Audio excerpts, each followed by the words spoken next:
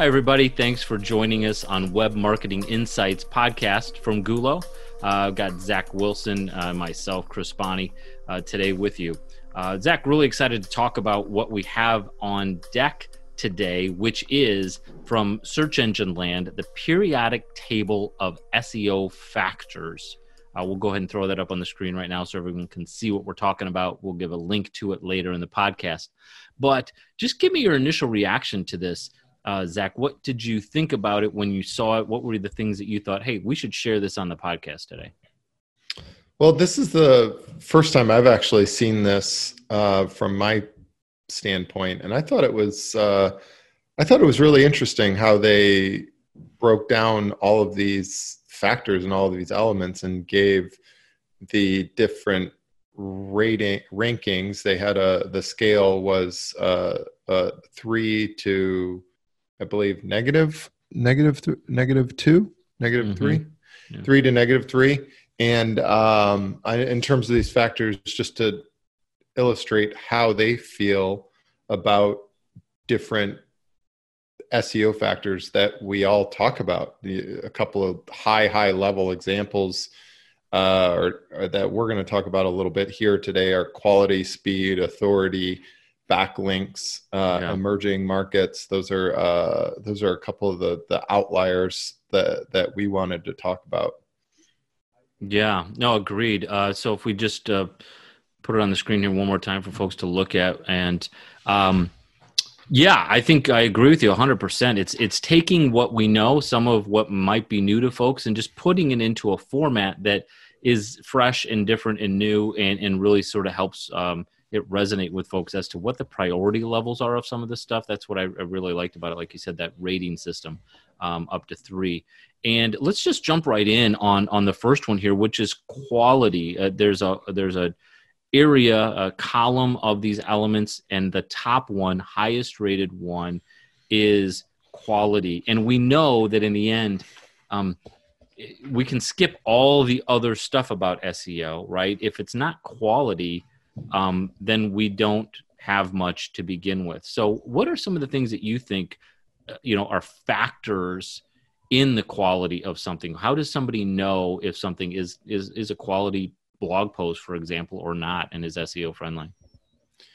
Yeah, well, I think the biggest thing to keep in perspective here is speaking to your audience, right? Like if we're talking about cleaning supplies and our site's about cleaning supplies, we need to talk and write and deliver content that's in the vein and category of cleaning supplies. And you can't get too off into the weeds. So there's an element of quality, which is, providing the user that sort of answering their intent when they're looking for something. If we're, our whole site is about cleaning products and cleaning goods, then the quality of the content that we're delivering and the intersection of the content needs to be in that category. And that's the low hanging fruit. Sure. You don't want to spread yourself too thin. And we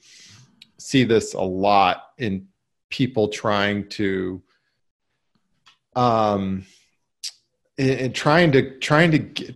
get too much, go after too many keywords, right? So instead of staying in your lane on cleaning products, you'll get off into different things that might not be within your lane, and that's part of the quality metric.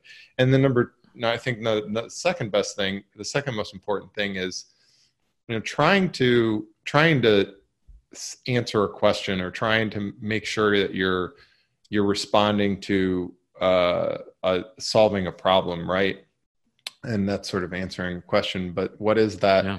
What is that problem that you're trying to solve? What is that question you're trying to answer? What's the user intent that you're trying to respond to? Is it answering a question? Is it some sort of awareness component? Is it just factual of some sort? So there's there's those elements that play into quality. And I think there's this got getting off into the weeds just a little bit, but Sure. you're the writer. I want to bring this back to you. After I mentioned the part of quality that's user experience, this was an outlier, I think, and a surprise one that a lot of people talk about, but they put this as a plus two. So it's the second most important thing.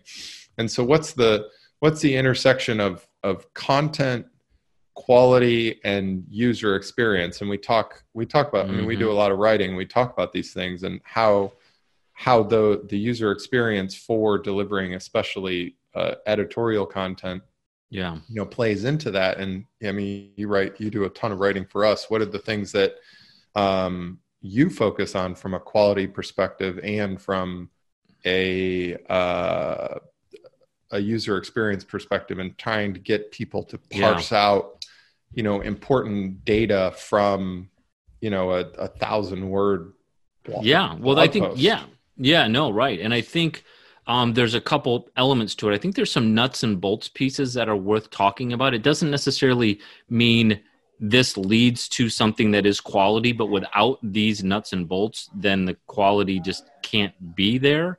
And that is, one, like you just referenced, length of post. So we know that posts now, the average of the most highly ranked posts are somewhere around 1,200 words. And that may sound daunting to folks, and they might not be in that world right now, but that's a world you need to get into. Secondly, using imagery and multimedia within your post that's relevant. Those are signals for high ranking as well. In fact, the more images you tend to put in a post and the longer the post, generally speaking here, it's seeming that those are ranking higher as well.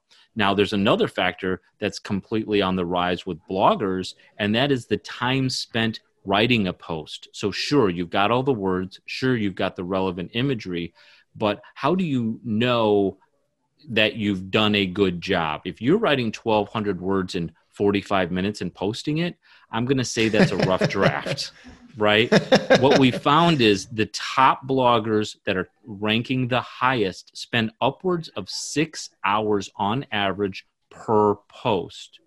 Wow. If you're posting once a week, that's pretty significant, and that's a lot of your time. Doesn't mean everybody has to spend 6 hours, but for anyone that goes to the Gulo website and looks at our voice search SEO blog post, that took more than 6 hours, probably double that and triple that maybe, to put together, because it was a pillar piece of content for us. So if you're throwing things together, it's not going to be where it needs to be. And then the other piece is this: the audience for which you're writing to, you need to know, and also not to get too flowery in your language. You want to keep it very simple, short sentences, easy words. If you get too jargony and too many clauses in your sentences, that tends to diminish where you're going, and also just not bring the best quality content to the most people, just from a delivery of message goes. So those are a couple of things that I would just throw out right off the bat that say, if you're not doing those things, then you're not even going to get close to meeting the quality threshold. So when you do this, you're talking about time and quality and all of the components of that. Does that include research? They put research. Research was another one we didn't mention at the onset. I mean, that's just huge. An important quality. You got to write. I mean, what you I'd say half the time I spent, if I spent 15 hours on it, let's just say it might have been more, but I would say half that time was research, to be honest. Yeah. It really was. Yeah. You got to get your original content, and you can't. It's hard to do original content and original quality content without doing some research, for sure. And again, that scored a 3 as well. So the other thing that we wanted to segue and talk about here was the element of authority and backlinks, and the one, separating those two out, two, I think the score of backlinks, which that was was the lowest positive score that you could get, which was a 1. And authority was a 3. And this is, we all know is a really important one, which includes coveted links, shares, and sort of other signals. So what were your original thoughts when you saw that? Yeah. Well, I mean, I can tell you what I thought, and I'd love to hear what you think about the duality of those two things. But for me, what always stands out, and, especially, we work with small to mid-sized businesses and associations and nonprofits, right? So when you're talking about an association, for example, they may not think they have a lot of competition. They may not even think SEO is important, but because they're not looking for people to find them online and join necessarily, not all of them. So, but the word that tends to resonate with associations is authority, because it's not about using search engine optimization to get people to go to your event or to sign up and be a member. It's about making sure when your members go online, and they do, to help themselves in their job. Let's just keep it simple as an example. And they're looking for assistance or information about their industry. If your website as an association comes up because you've optimized SEO around key topics, then you're showing authority. Okay, so take aside what authority means with SEO and just say, what does authority mean for you as an organization? Don't you want to position yourself as an authority? So that's what I think really resonates and what comes to my mind just when I hear that word. But let's take that just a little bit deeper. How do you think, I mean, we know backlinks, and it's debatable as to, I don't know if it's debatable, but it's a debate that people have about how relevant it is, and how important it is. But when you see them matching these two up, one as authority that mentions links, and then one as backlinks is just a mechanism. I mean, what are some of your thoughts about that? Yeah, well, in your quest to promote, in one's quest to promote one's content, you can't do that without some sort of backlink, right? Yeah. The only way that we're going to get any recognition for the things that we put out there, recognition is not the right word, but any readers or eyeballs on the things out there, is disseminating that information through different channels. Obviously, we've got social, email, and then the other one is their organic, and then the last one is, which organic plays into a role in organic, is the web or the graph, the backlink graph, right? So yeah, that's how people are going to find us, and that's how we're going to build up our own authority. But that quest to find that is challenging, because we're not all going to get, nor is it relevant for us all to get backlinked from HuffPost or something like that. So Inc.com, we've got it, right? Yeah, Inc.com and things like that. So we've got it. We do have to find synergistic mechanisms to promote our related content. And so there's the backlinks, and there's a combination of authority. But where does authority sort of come into play with all of this? And what is considered an authoritative site? That's the $1 million question. We've got these, we've got these metrics out there with domain authority and the Google authority and things like that. And what does that actually mean? Sure. So I think the takeaway there is really, make sure if backlinking is part of your strategy and trying to find opportunities to promote your content or disseminate your content, just use common sense. Look for people that have that are within your industry or related industries, that you're going to be able to do some sort of promotional exchange with, or something like that. One great way is to try and which you've actually done this too, is promoting your content and trying to get your content disseminated through different channels, such and have yourself quoted or something like that. Yeah. Mm-hmm. Things like that are great. Yeah. Are great little tactics to do that. So agreed.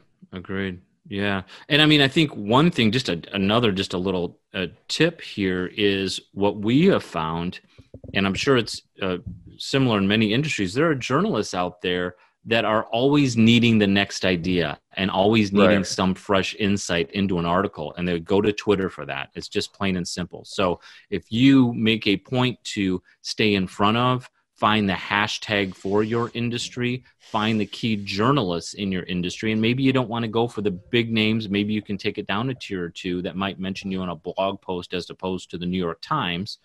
But that's huge, because they want to either talk to you, or they may even just link to your article as a reference within a bigger article because you've prompted them for an idea. So, yeah, I mean, I think Twitter and LinkedIn is another option too, but I've really found that Twitter can be a place where people pick you up and you can really get some traction around that. So that's something. We're content cannibals these days, and so are the editors that are responsible for these sites. We're always looking for good ideas and good things to bring to our own sites and our own promote ourselves. So people are more willing. I think the takeaway there is people are more willing than you think. Yeah, agreed, 100%.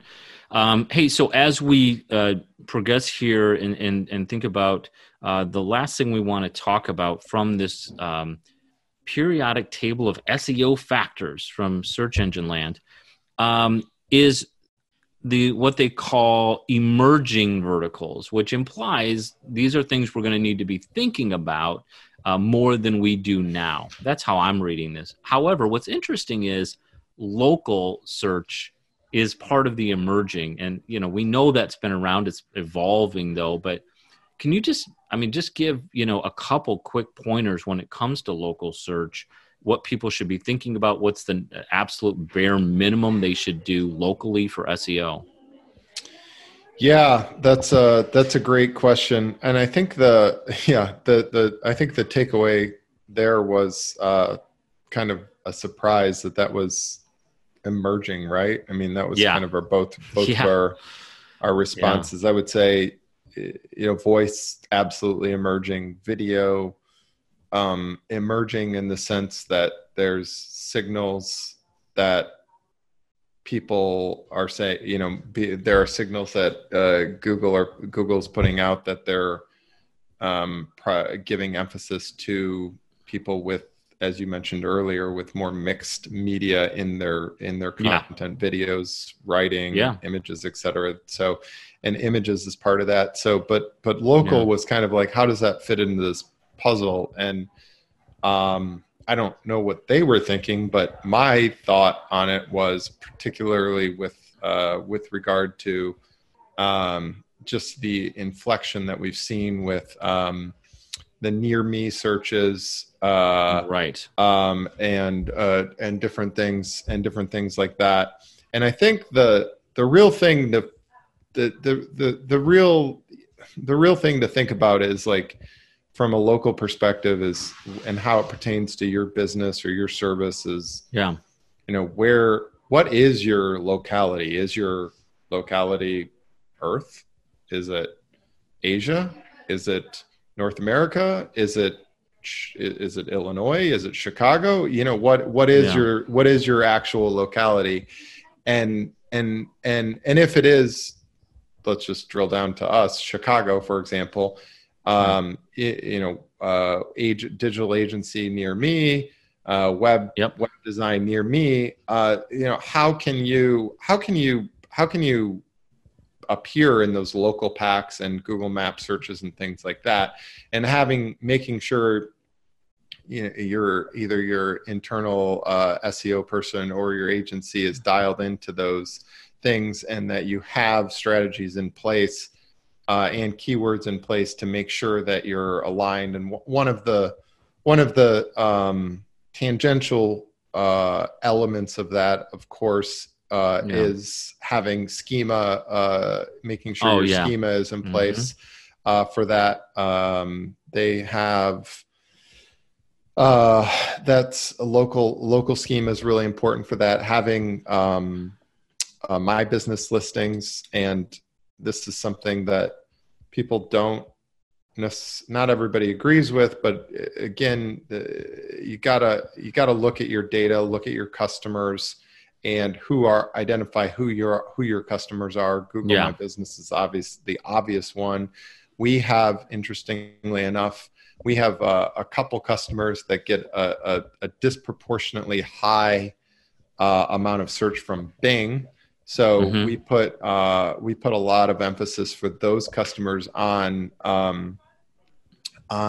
Bing 1 and 2 into Bing local, and make sure that they're appearing for those local searches, because that's that's just what the data shows and where their customers are coming from. So we don't want to just show the sort of be naive and believe that Google is 100% of the search ecosystem. It's not damn high, but it's not 100%. So there are other people out there, and we have to identify, know who our customers are. So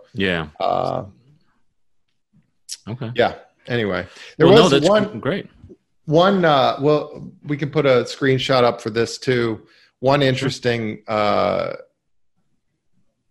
saw this recently I was at my in-laws in Ohio, and searching for Home Depot. This was just kind of the importance of local search, and we'll put up a screenshot for this, and searching for Home Depot, and I could not find a Home Depot. You're like, how is there not a Home Depot in Southern Ohio? Well, as you can see in the screenshot, somebody had changed on the Home Depot local team. They changed the Home Depot Google Maps titles to list cabinets, furniture, and something else. I don't remember what it was, but it was like, when you looked at Google Maps, you're just like, nothing. Where's Google? There was all these dots, and it wasn't registering in my head that it was like Home Depot, but they had essentially changed their it wasn't exactly their meta description, but put their meta description in their title tag. Tag and the meta description, and visually, because we're so attuned to how the map bubbles appear, you couldn't tell anything. And it actually, we post, this was a while ago, it was like 3 weeks ago, and had a conversation on Twitter about it. And it kind of, for me, it kind of blew up. And it was really interesting conversation about these people are testing different things and trying different things. And visually it's just a disaster, because you couldn't find Home Depot. It just broke all the conventions. But sure. Well, it's interesting. I mean, like you said, people are trying new things, and even the biggest of the big, Home Depot, they've got local search is a huge part of their strategy. It's got to be all retail, and for them to kind of, whether intentionally or not, sort of mix it up a little bit, the repercussions of that are pretty interesting. So that's an interesting anecdote. So it's about knowing audience, knowing who you're trying to serve and where, making sure your data, clearly Home Depot, is correct and formatted correctly. Those are just that's a cost of entry. And then understanding how you're going to promote yourself locally as well. And we can attest to this as well. How does that local search record appear when it comes to your ranking? We have a particular keyword, if you remember, that ranks 3 or 4, but it's for the local pack listing. It's not for any page on our website. So that's just something else to keep in mind as you look at your traffic and where you're ranking. That local listing could actually organically rank, while another page that you might think is relevant or you're trying to optimize for a particular keyword isn't. And so that's just a nuancy kind of thing that people might not be thinking to look for.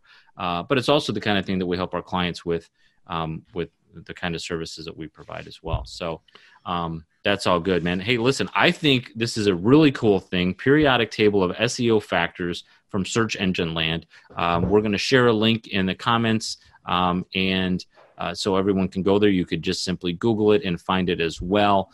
But it's really something to look into and to take with you and to show your team. And if nothing else, might give you a frame of reference for yourself just to how to think about these elements. Don't you think it's all on one page? It's something that you can just kind of sink your teeth into and go, oh, here's how important these things actually are. I think that's the brilliance of this myself. Yeah. Good job, guys. This was enjoyable to talk about, and we look forward to 2020's version of the periodic table of SEO factors. Awesome. Cool. All right. Well, thanks, Zach. Today, this was all really good stuff. And we'll be getting together with you to get our next podcast out to the world. Hi, everybody. Thanks for checking out the podcast today. Go to gulosolutions.com to learn more about us. Subscribe to our newsletter. Also, if you can hit subscribe on our channel here on YouTube, that would be great as well.